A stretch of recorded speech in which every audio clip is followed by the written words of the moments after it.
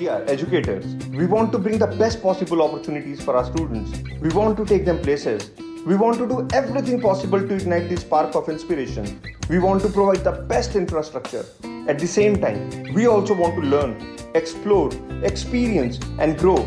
But we always encounter one major roadblock: funding. Well, not anymore. In this series, we are going to discover every possible way to arrange funds or to raise capital.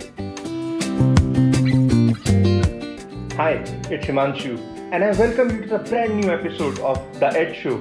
Today's episode is going to be super exciting, so keep listening on Apple, Spotify, or on your preferred platform.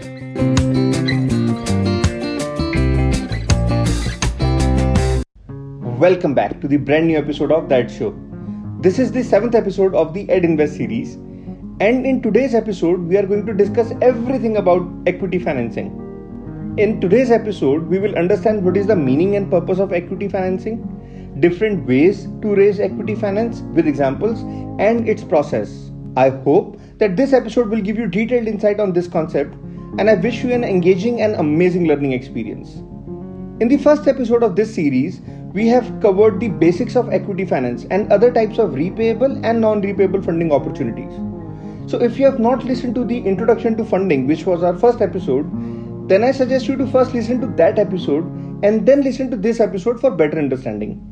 And during this episode, if you feel stuck, confused, or if you have any kind of questions, then I would suggest you to make a note of them and send me a voice message using Anchor app after this episode.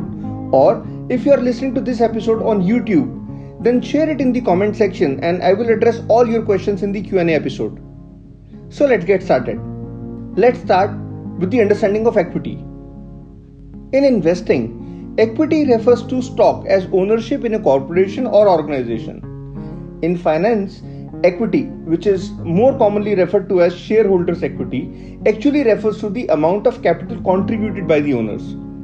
In other way, equity is the difference between a company's total assets and total liabilities, or in a layman language, the amount invested by you and other partners or shareholders while starting your organization or institution in lieu of the percentage shares each of you own is referred to as startup equity. And if your organization is already generating revenue, then the actual worth of your shares are commonly known as the equity, which actually defines the total value of your organization or institution. Equity financing in a layman language is the process of raising capital by selling your shares or equity to the investors. Organizations or private institutions can raise capital for various short-term or long-term goals. The concept of equity finance works same across all types of businesses or industries. And in many cases, raising equity is a lot more easier than raising debts. However, while it sounds easy, it is still tricky.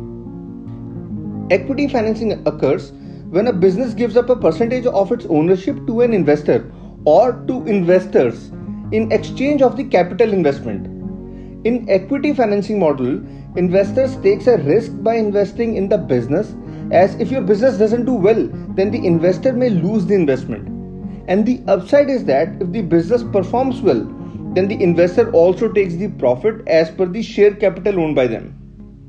Businesses from all industries can raise equity finance, provided they have the potential to grow with the addition of investors' capital. Unlike debt financer, equity investor doesn't look for regular repayments. Rather, they look for events such as business sale or public offering, etc. to capture the profits. And this is one of the reasons that startup ecosystem is mushrooming worldwide.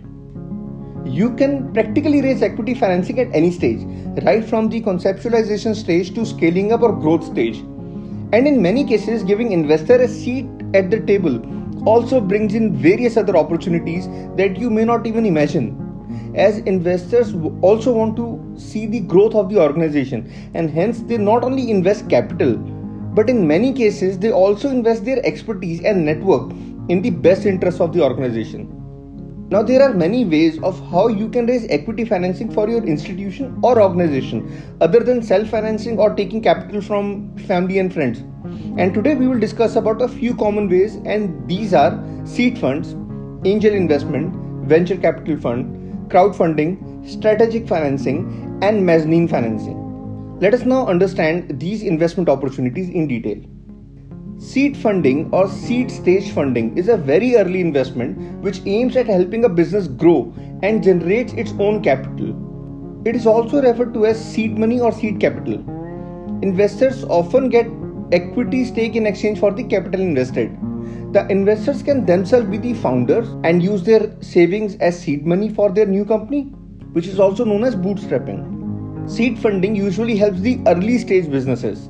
And in a simple term, if you have a concept and you wish to start your business, then you can raise pre-seed or seed capital to kickstart your business venture. In case of educational institutions, they can join hands with the seed investors and may help their stakeholders, be it students, teachers or professors, to kickstart their business ventures with the help of the early stage capital or seed capital. However, for establishing a new institution, seed capital may be generally invested by the founders themselves, or in case of unique concepts, you may also reach out to seed investors. But ideally, seed investors may not be relevant for that, as the investment required in establishing an educational institution will be on the higher side. In fact, will be way higher than the seed investor will be willing to invest. You may choose to raise seed investment through crowdfunding or via corporate seed funds, incubators, accelerators, convertible securities, personal funds, or raising funds via family and friends. In certain cases, you may also approach angel investors or VC firms as well for the seed funding. An angel investor, on the other hand, is often a person who invests in a new or small business venture, providing capital for early stage businesses for expansion. Angel investors are typically individuals who have spare cash available and are looking for higher rate of returns than would be given by more traditional investments. Some angel investors work alone while others operate as a part of a network. The term angels point out to their experience. Many angel investors are current or former business leaders that they want to contribute to businesses that spark their interest. When they sign on to invest, they are often not only giving money but also guidance and valuable advice. Many angel investors also invest in educational institutions, as educational institutions often considered as high growth but slow moving business ventures.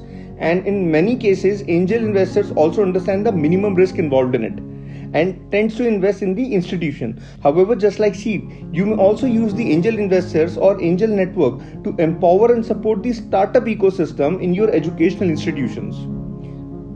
Now, venture capitalists are individuals or firms that manages funds set aside to invest in the businesses.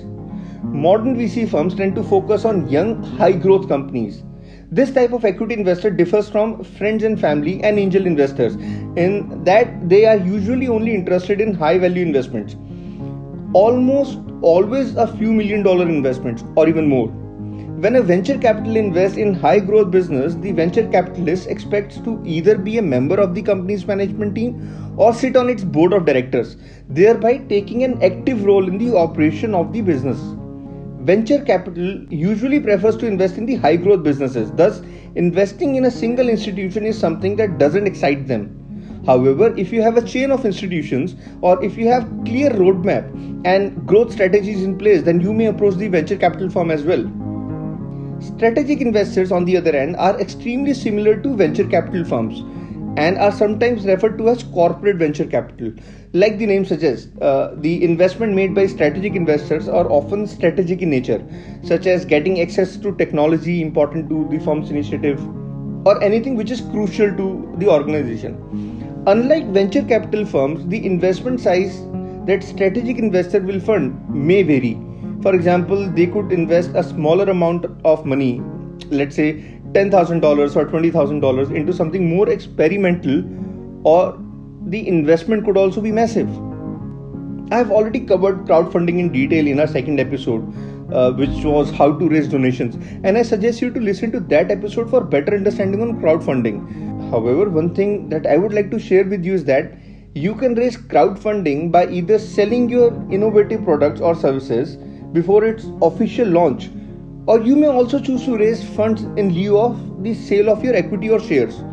The concept of crowdfunding gives an opportunity even to the small investors to invest even a tiniest amount of money in lieu of getting few shares or part shares in the business. and hence the capital can be raised with the help of multiple investors who prefer to buy the equity with their small investments. Mezzanine financing, on the other hand, combines both debt and equity financing. In this arrangement, the lender gives you the fund you need, and in return, you promise them a percentage of your business if you default on the loan. If all goes to plan, you will be able to pay the loan back and keep full control of the business. If things go south, they will take an ownership of the business going forward. As you can imagine, this type of arrangement is very popular in situations where the lender sees your venture as high risk venture. It's also a selling point for business owners. If you think an investor is unsure, you can offer them mezzanine arrangement as a means of sweetening the deal. Apart from the mentioned investment opportunities, there are many other ways on how you can raise equity financing. However, these are very common ways of raising capital. If you want me to cover the other ways of raising capital, then let me know and I'll share how other financial arrangements can work in our upcoming episodes. And now that you have understood the following equity financing opportunities, then now it is the time for you to understand its application process. Equity financing can sound like an informal agreement, especially in the case of friends and family investment or self-investment. But you can't approach it that way. In order to raise the equity financing, you will need to do the following. Prepare a well laid out business plan. Do your homework regarding the valuation of your business and your projections for future earnings. And also do your homework about the investors and understand what works best for them in a way that which are their preferred investment areas, their past funding and its size, what type of control they have in the businesses where they have invested in the past. And once you have all your project reports ready and you have selected a best suited investor, then approach them for equity financing. If you wish to learn how to create detailed project report and business plans, then let me know and I'll be happy to create a separate podcast for the same. I'm sure that this episode have given you detailed insight on equity financing, and if you are ready to scale up your business with equity funding or with any other form of repayable and non-repayable funding options, then I wish you a great success. If you have liked this podcast, then do rate us on Apple Podcasts and share it in your network, and I will see you in the next episode. Thank you for listening to that show. I hope it was a great learning experience for you. If you have any questions or suggestions, then do share a voice message with me on Anchor. Or if you are listening to this podcast on YouTube, then share it in the comment section and I will address all your questions in the Q&A session. And I'll see you in the next episode. Till then, stay safe and stay happy.